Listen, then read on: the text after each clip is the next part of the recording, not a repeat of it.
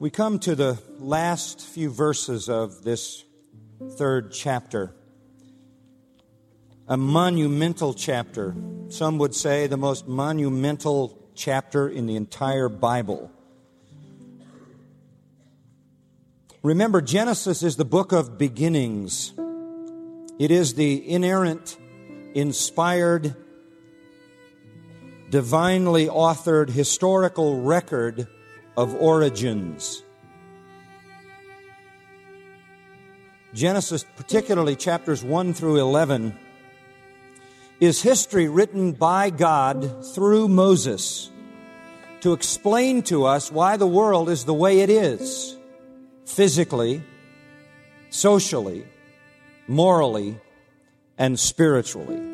Everything that we need to know about origins is found in these first 11 chapters of Genesis.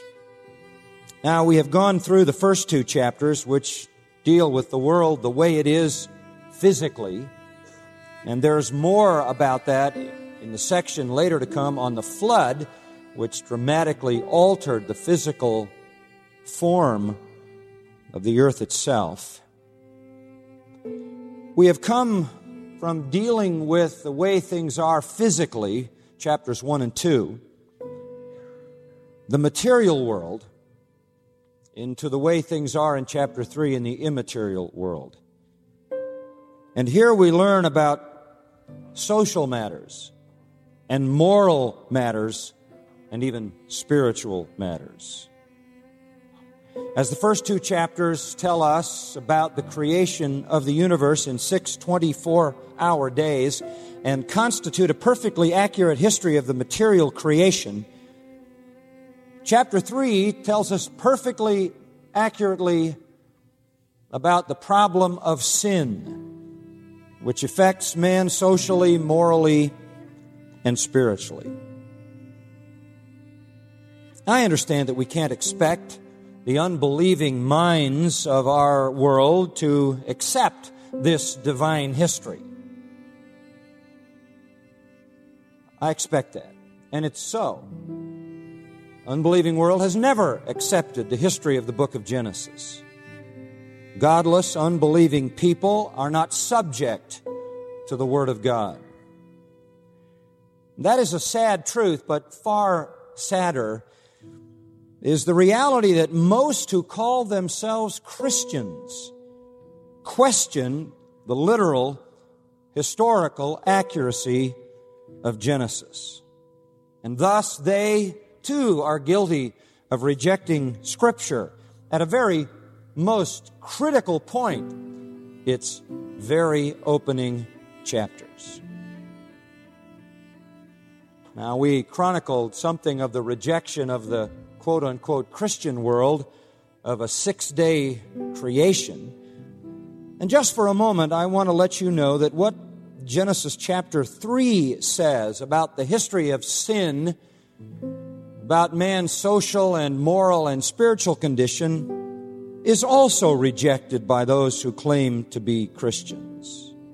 That's sad because this is a perfectly accurate history. And again, we would expect unbelievers to reject the history of the way things are morally in our world. But we're somewhat surprised to see Christians distrust this account. You say, well, what are you saying? Well, I'll give you an illustration. I was given an article written by Ken Ham, who is a notable creationist and scientist. And in the article, he writes this: I can recall a number of instances over the past year where Christian leaders, pastors and theologians, have insisted that Genesis 1 through 11 was written as a metaphor, that is, figuratively. I even specifically asked some of these leaders if the account of Adam, the garden, and the fall were metaphorical, and the reply was a resounding yes.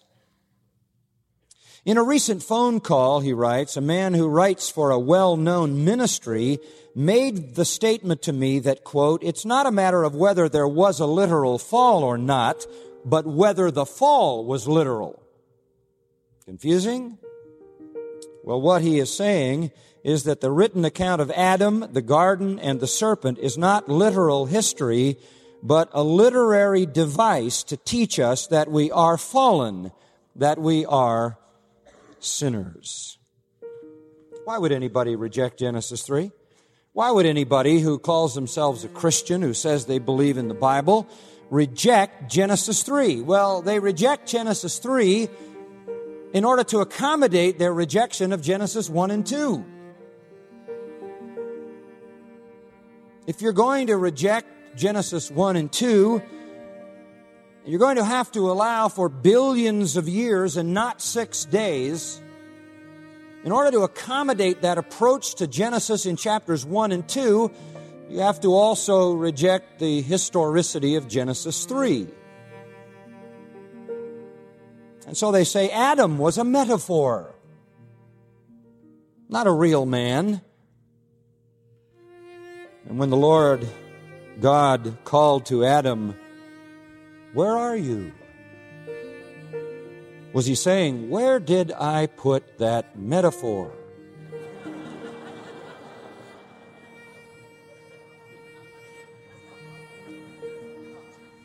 To himself.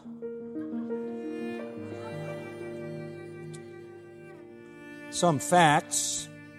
Adam's name is used 27 times in the Bible. Luke chapter 3, verses 37 and 38 includes Adam in the genealogy of Jesus Christ. In fact, the genealogy of Jesus Christ starts with Jesus Christ and goes all the way back to Adam. The 14th verse of the epistle by Jude says Enoch was the 7th from Adam. 1 Chronicles chapter 1 includes Adam in the genealogy of real people. And Romans 5:14 says death reigned from Adam to Moses. And 1 Corinthians 15:22 says, in Adam all die, in Christ are all made alive. And 1 Corinthians 15:45 says, the first man, Adam, became a living being. Even Job 31:33, if I have covered my transgressions as Adam, says Job. And so we could conclude that if Adam is only a metaphorical type or a literary device, then is that true of all the other people in all the other genealogies and all the other comparisons to Adam? And then to be logically consistent, is Jesus Christ nothing more than a metaphor? I say that because this is the key for us tonight. It is in this account of Adam that the elements of salvation first appear in biblical history.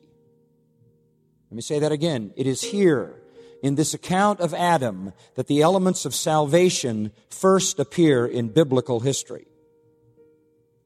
Ken Ham said in that article, if the gospel is based on a metaphor or literary devices, then it has no real basis in history and can be interpreted many ways, opening the way for many meanings for salvation.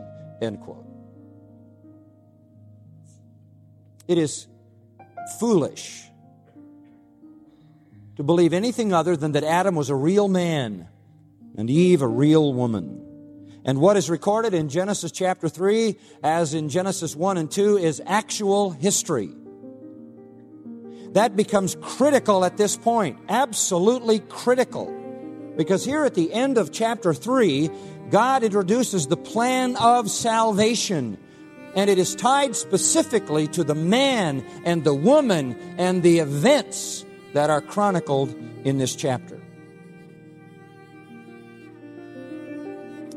Let me read verses 20 to 24 to you. Now the man called his wife's name Eve because she was the mother of all the living. And the Lord God made garments of skin for Adam and his wife and clothed them. Then the Lord God said, behold, the man has become like one of us, knowing good and evil, and now lest he stretch out his hand and take also from the tree of life and eat and live forever. Therefore the Lord God sent him out from the Garden of Eden to cultivate the ground from which he was taken.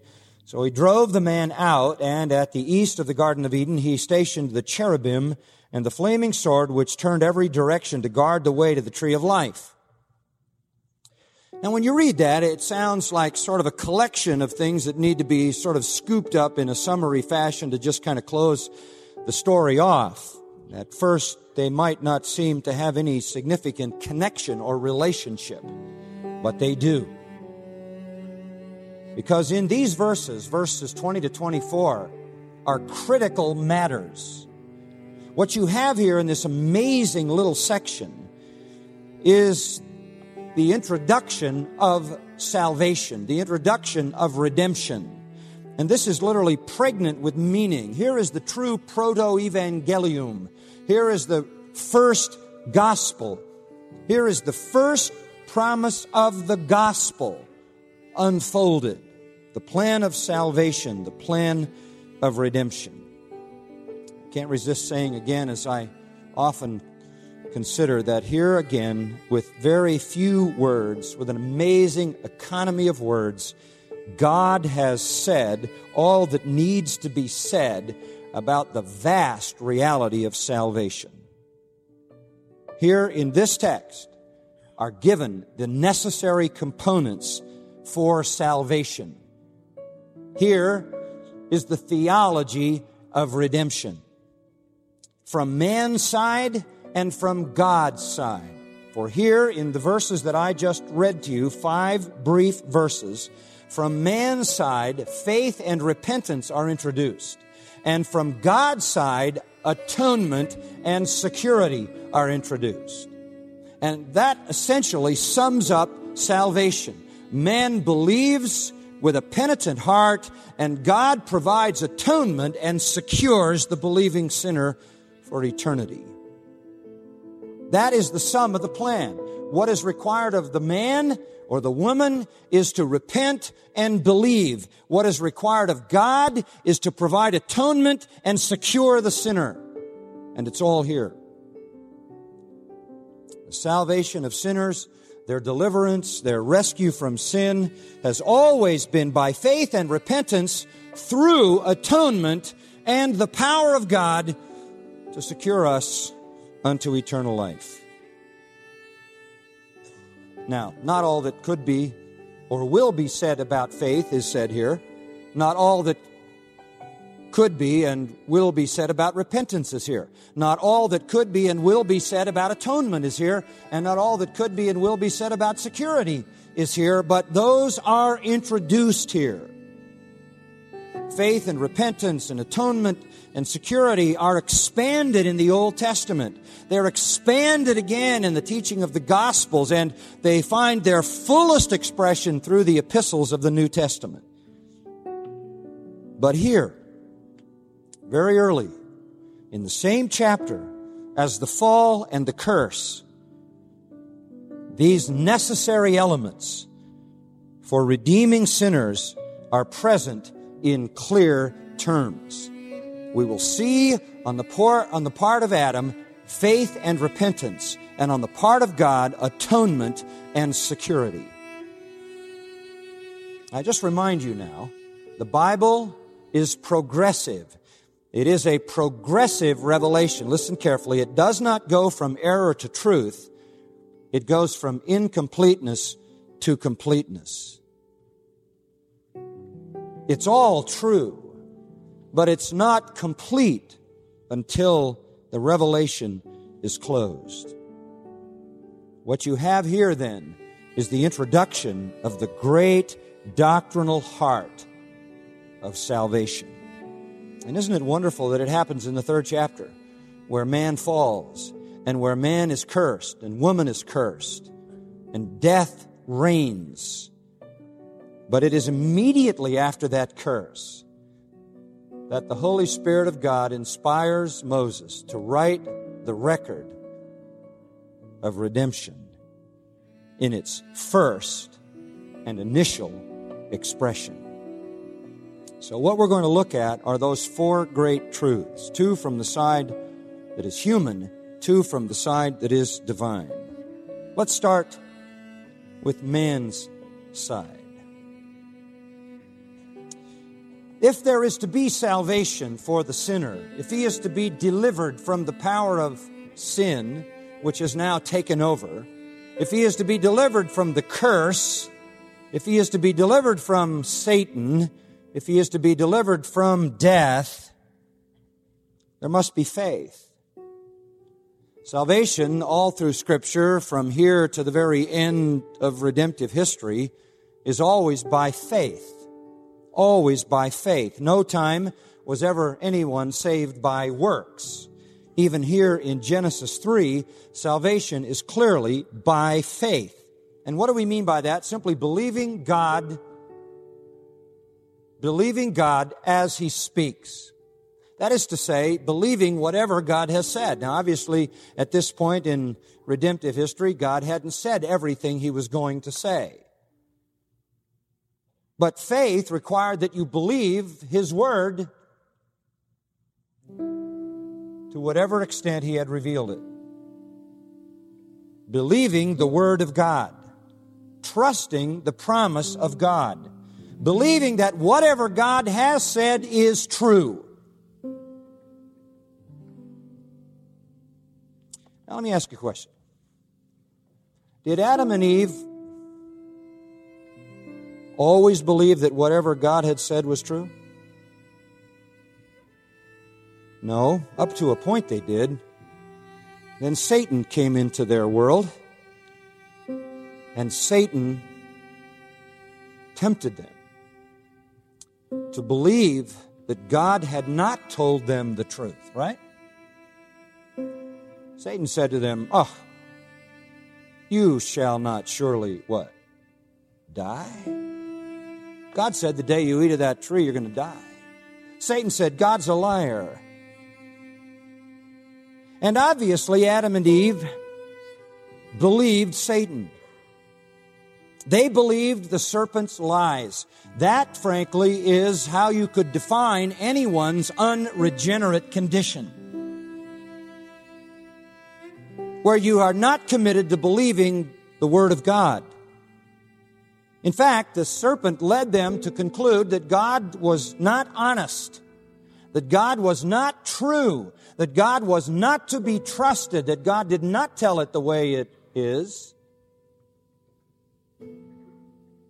Satan convinced them that God couldn't be trusted. That God wasn't really good, because if He was good, as He purported to be, He wouldn't withhold from them the knowledge of good and evil.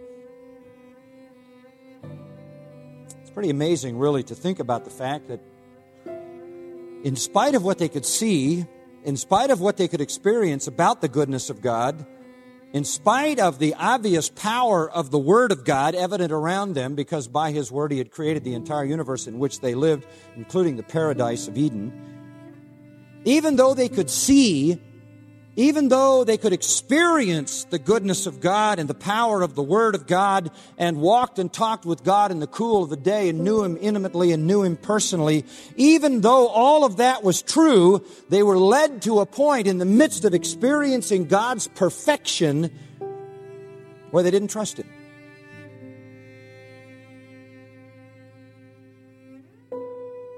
Amazing.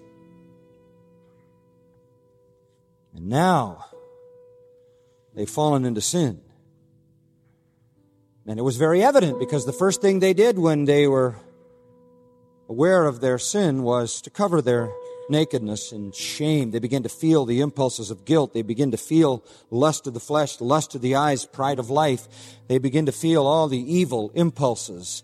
They knew they were alienated from God. They began to hide themselves from God, and immediately they knew that Satan was the liar, right?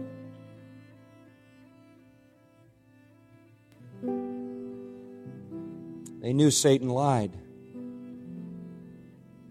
And they must have known that God had told them the truth all along, because they began to experience decay. But immediately faith is exercised. They turn from having trusted Satan to trusting God. Look at verse 20. Now the man called his wife's name Eve, because she was the mother of all the living. Now you read that at first and you say, well, that's just a fact. Well, there's a lot more there than that. This is a testimony to Adam's faith. Adam named his wife. That's right, he named her. Up to this point, she hasn't had a name. She's just been the woman. He names her Eve, and I hasten to say, you know what that means? It means life. The word Eve in the Hebrew means life, and whatever language they spoke in the garden, this name meant life. Now, why would he name her life if they were under the sentence of death? God had just imposed death on them. And he turns right around and names his wife life. Now, there was a promise in creation, Genesis 1:28. And you remember that promise. And God had made man and woman. He blessed them and said to them, be fruitful and multiply, fill the earth. So what God was saying to them was they were going to reproduce. They were going to reproduce and populate the world. And they might well have thought that because of death entering into the scene, that was never going to happen. That was never going to come to pass. They would just die and it would all be over. Except for the fact, go back to chapter 3, verse 15, that God had said, I will put enmity between you and the woman, and between your seed and her seed. And he's talking to Satan. He shall bruise you on the head, and you shall bruise him on the heel. Do you remember that promise? God says to Satan, I'm going to put hostility between you and the woman. That's a good thing. God is saying to Satan, you think you have that woman? You don't. You think you've got her on your side permanently? You don't. You're going to be her enemy and she's going to be your enemy, which means she's going to be on my side. Right there, God was saying, I am going to take that woman for my own. I'm going to redeem that fallen sinner. And that fallen sinner is going to become the enemy of Satan. That is a pledge of salvation.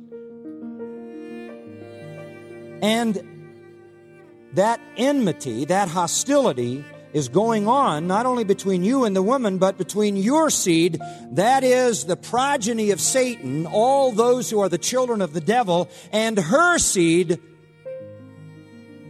Her seed. This means she is going to have children. She's going to have children who are going to have hostility toward the children of Satan. And in the end, one of her seed, identified as he, in verse 15, shall bruise you on the head. One who comes out of that woman is going to deliver a crushing blow to the head of Satan, while Satan will only be able to bruise him on the heel. Who is that? Christ. We went into that in detail. So in the midst of the curse on Satan, God says to Satan, your curse is you think you've just captured humanity permanently. You think you've just taken over Adam and Eve for your own. I want you to know it isn't going to be that way. The woman will not belong to you. She will be your enemy and you will be her enemy. And out of her loins are going to come those who belong to me, who will be the enemies of those who belong to you. And in the end, out of her loins is going to come one who will crush your head. And all you'll be able to do is bruise his heel.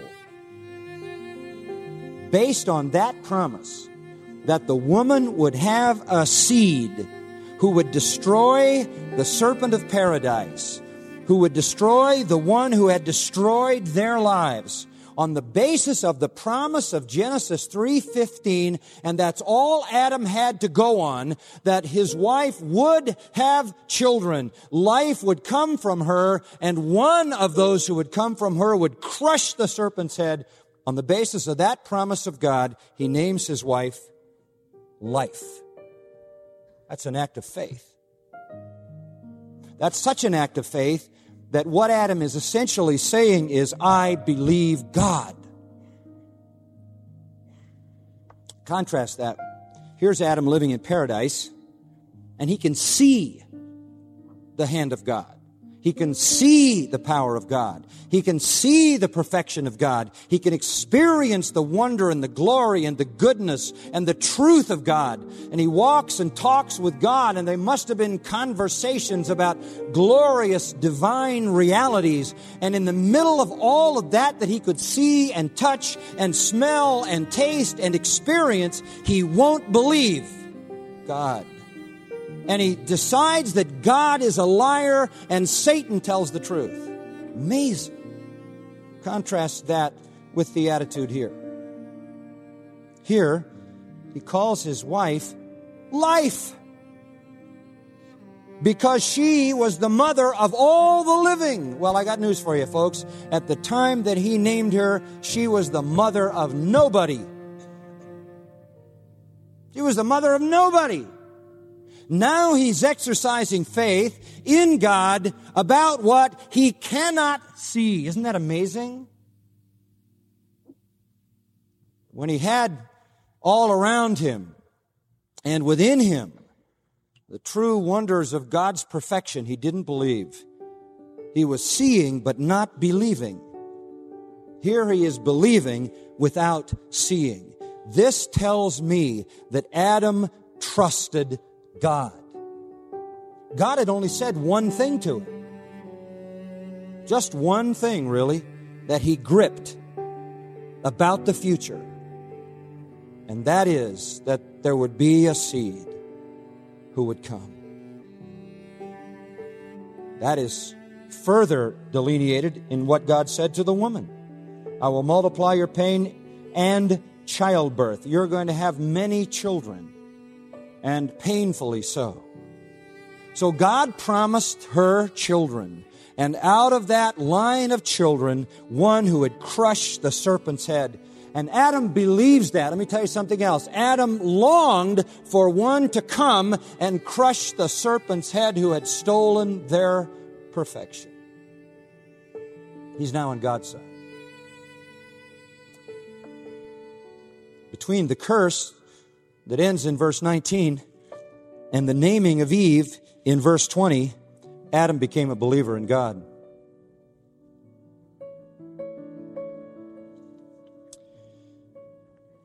This is the great promise of the gospel, that God will bring one who will destroy Satan, who will crush him,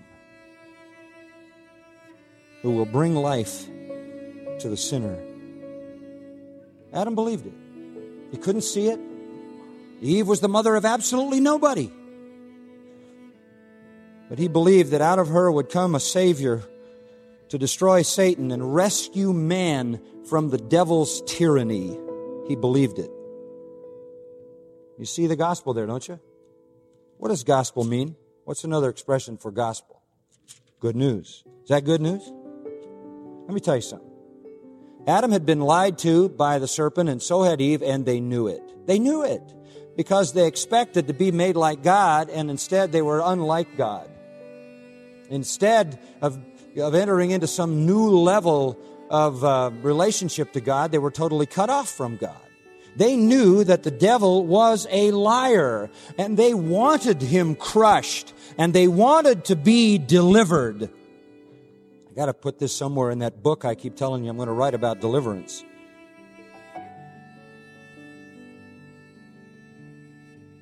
It's essential to understand here that Adam is exercising faith.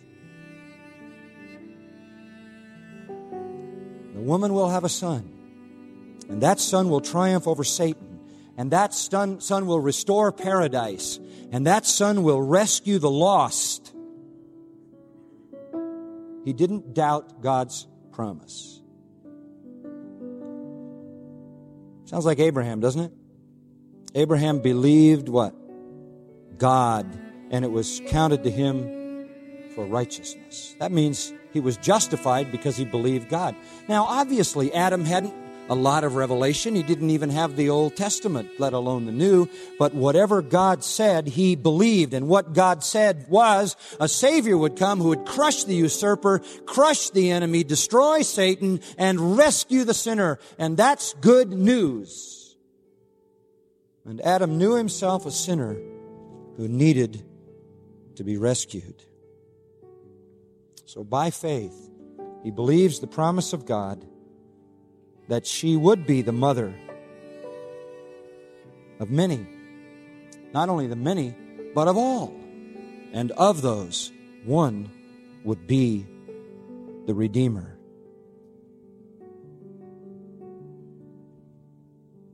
So naming his wife Eve was an expression of his faith in the promise of God. As far as it was possible, he believed God. Put it another way, there was nothing God had said that Adam didn't believe.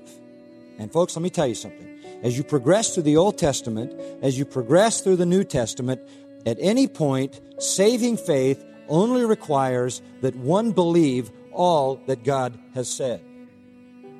And from here on, God has said that He will provide an atonement. He will provide a conqueror of Satan and sin who will restore paradise and rescue the sinner. So here was Adam and Eve, certainly with him, because she accepted this name. They were exercising faith. And you remember Hebrews 11:1 says, faith is the assurance of things hoped for, the conviction of things not seen. And Hebrews 11 says, by it men of old were approved. Adam was the first man of faith. And I think along with him, of course, Eve as well. And I would add this. Such faith can't really exist without repentance. It can't exist without repentance.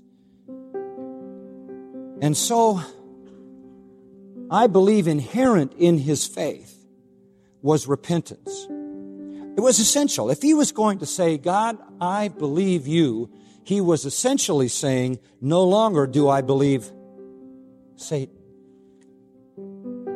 He was saying, I need a deliverer, I need a rescuer, I need someone to come and crush the serpent's head, I need someone to come and rescue me from the tempter. You see, repentance involved for Adam a dramatic change. His attitude toward Satan changed as much as his attitude toward God. All of a sudden, he didn't believe Satan. All of a sudden, he despised Satan. He was no longer enamored with Satan. He was no longer seduced and deceived by Satan. Once he was only a believer in God. Then he became a believer in Satan. Now he is truly a believer in God, and he's rejected the enemy of his soul. And now he believes God for the destruction of the devil. And all that the devil said, and all that the devil induced, he wants destroyed. He wants it the way it used to be between himself and God. So there's an element here in this expression of faith that we could identify as repentance. And doubtless, as I said, the woman had the same conviction. She also knew that Satan was a liar and that God was true. And she accepted her name, and with it the hope of redemption and the seed that would come from her to bring sin to its end and to bring back paradise. A footnote on verse 20. She was the mother of all the living. Just a reminder, the other night on TBN, you may have heard Benny Hinn waxing eloquent, saying that Adam and Eve were not the only humans in the world, that there were many, many other humans in the world. And this was a revelation that God had given him, he said, and all the people sitting there affirmed how wonderful it was to have this information. This misinformation, it couldn't be any clearer. She was the mother of all the living. There's no way in Hebrew to get around the fact that nobody existed at this point except Adam and Eve, and all the living people came out of the womb of Eve. There isn't any pre-Adamic group of humans. There wasn't some colony somewhere else on the globe. She was the mother of all the living. So the gospel of salvation, promised in chapter 3, verse 15, is received by faith in verse 20. They believe God, they reject Satan, they long for the one to come who will crush the serpent's head and rescue them from sin and death. And friends, that's the essence of saving faith, isn't it? Believing that God is the Savior, that God's Word is true, that God's promise is true, that He is going to rescue us from sin, He is going to destroy the enemy of our souls. According to Habakkuk 2 and verse 4, and it's repeated several times in the New Testament, the righteous live by faith. For by grace are you saved through faith. And so here we see this wonderful dawning of redemption.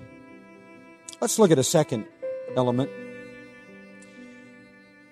Turning from man's side, faith and repentance, for a moment to God's side.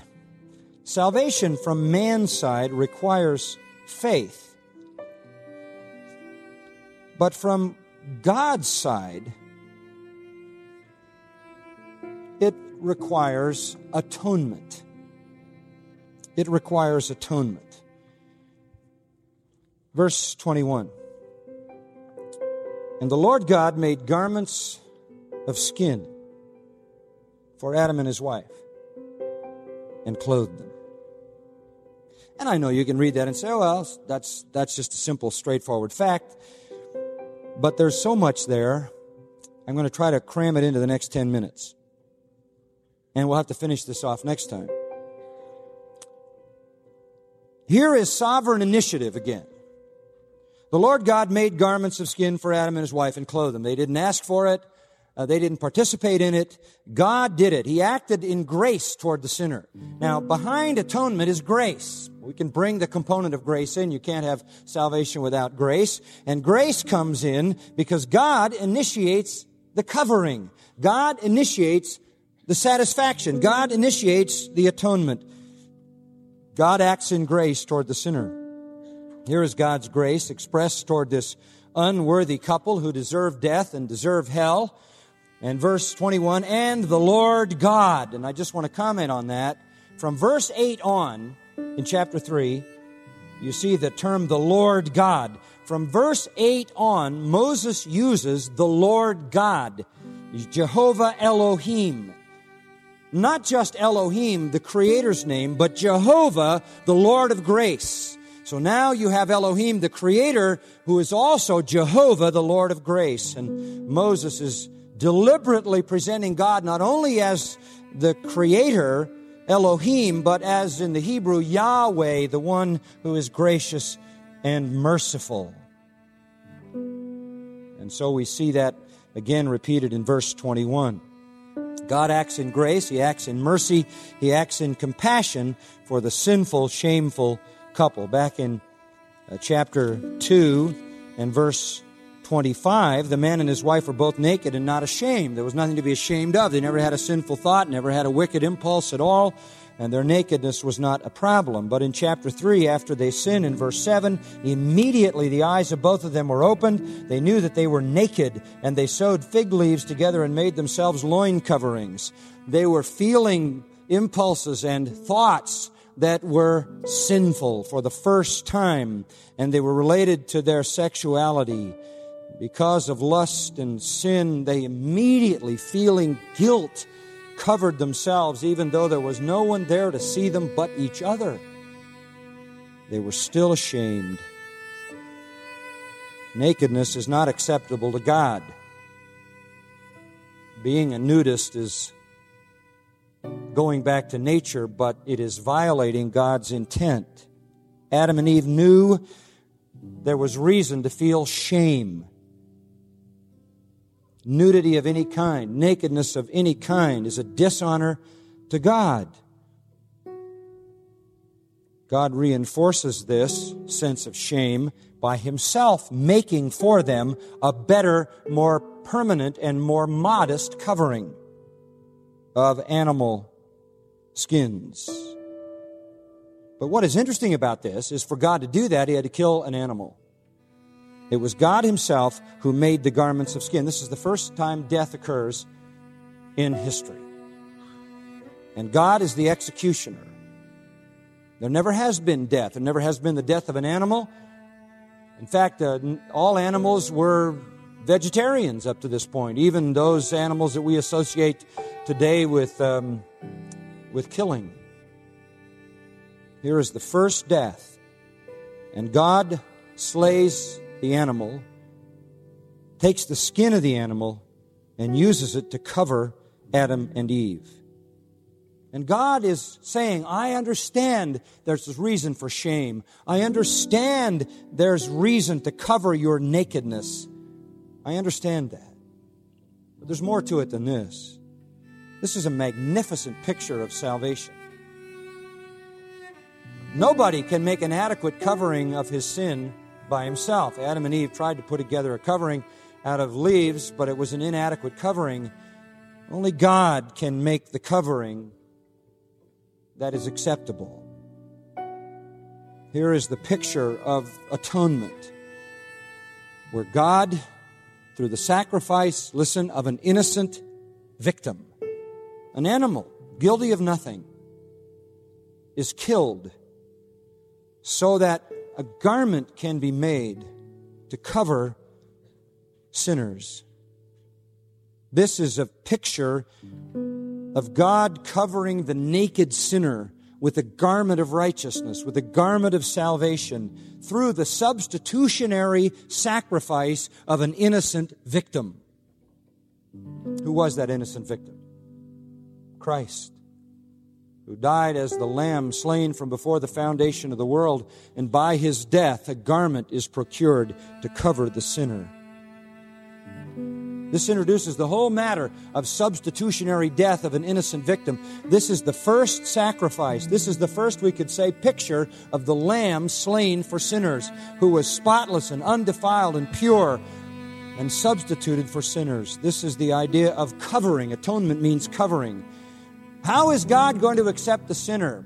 You say the sinner believes. Is that enough? No, God must provide an atonement. Justice must be satisfied, but the sinner cannot bear the punishment because she will perish eternally. And so God takes an innocent one, the Son of God, the Lord Jesus Christ. He becomes the Lamb, and God sacrifices Him, as it were, and in that sacrifice skins Him in a sense of His righteousness and uses it to cover the naked sinner.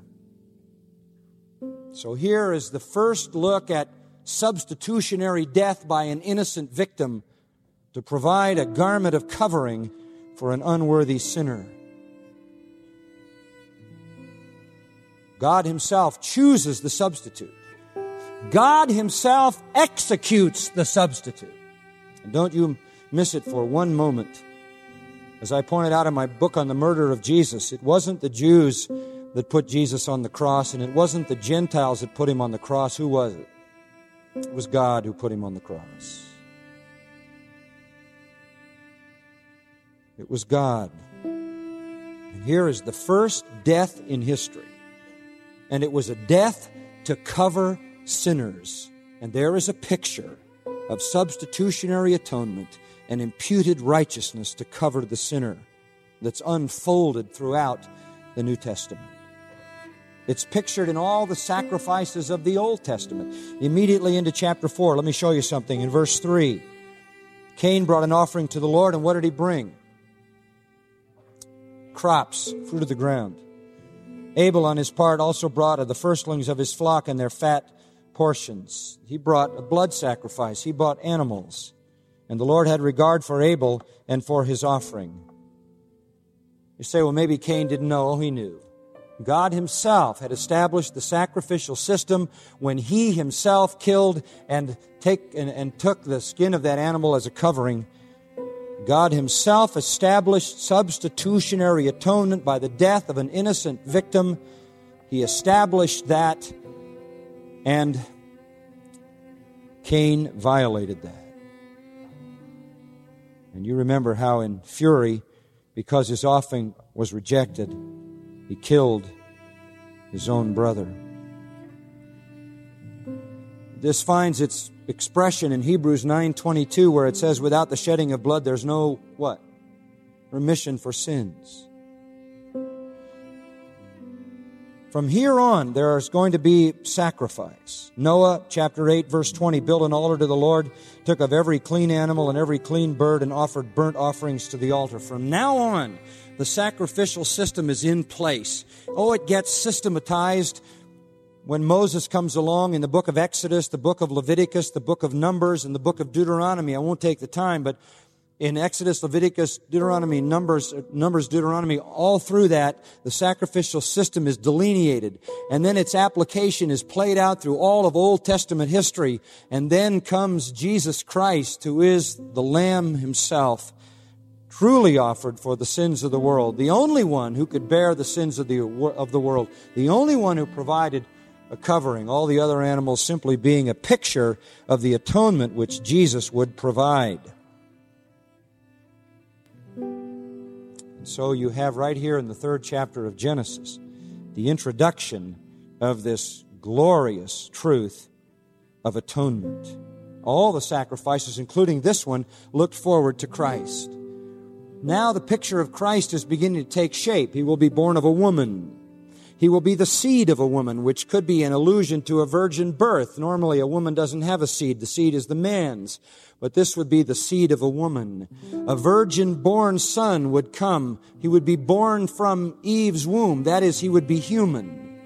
But he would be more than that, because he would have the power to destroy a supernatural being who is Satan himself.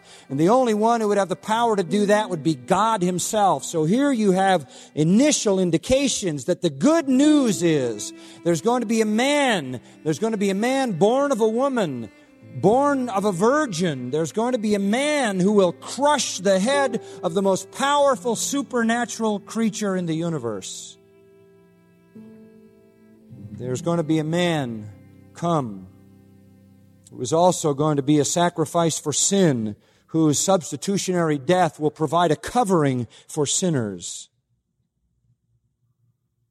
Throughout the prophets of the Old Testament as well, the prophets were looking forward to this wonderful fulfillment. Prophecy after prophecy after prophecy of the one who would come and be the sacrifice for sins. Many times, by the way, the prophets indicted Israel because of their indifference toward the sacrificial system. God gave that to them to prefigure continually the sacrifice to come in Jesus Christ. And of course, the most wonderful and complete text of Scripture on that sacrifice in the Old Testament is Isaiah 53, where it says, "Surely our griefs He Himself bore, our sorrows He carried, yet we ourselves esteemed Him stricken, smitten of God, and afflicted. He was pierced through for our transgressions. He was crushed for our iniquities. The chastening for our well-being fell upon Him, and by His scourging we are healed. All of us like sheep have gone astray. Each of us has turned to his own way, but the Lord has caused the iniquity of us all to fall on Him." What a great statement. Here in Genesis 3, then, is the initial introduction of the essential truth of atonement. We know now from Genesis 3 that salvation is by faith, and faith means believing all that God has said, and that means the good news that God has given, that He will redeem sinners and destroy the enemy. It is believing that God would send a man born of a woman to crush the serpent's head. It is believing that God alone can cover the sinner, and the sinner can't cover himself with his own efforts, his own leaves. That's the good news. Faith in God, that God's Word is true, that God's promise will come to pass, and that God will provide a substitute. And by that substitute, He will cover the sinner with a righteousness not his own. Well, we have to stop at that point. I'm going to kind of redefine things next time, and I want to give you two more thoughts. Salvation requires faith, and I include repentance with that. Salvation requires atonement from God's side. Thirdly, also from God's side, it requires security. And I'm going to throw in a bonus. From man's side, it includes hope. Hope. So that believers live by faith mixed with repentance and hope. That's our part. And God provides the atonement and the security.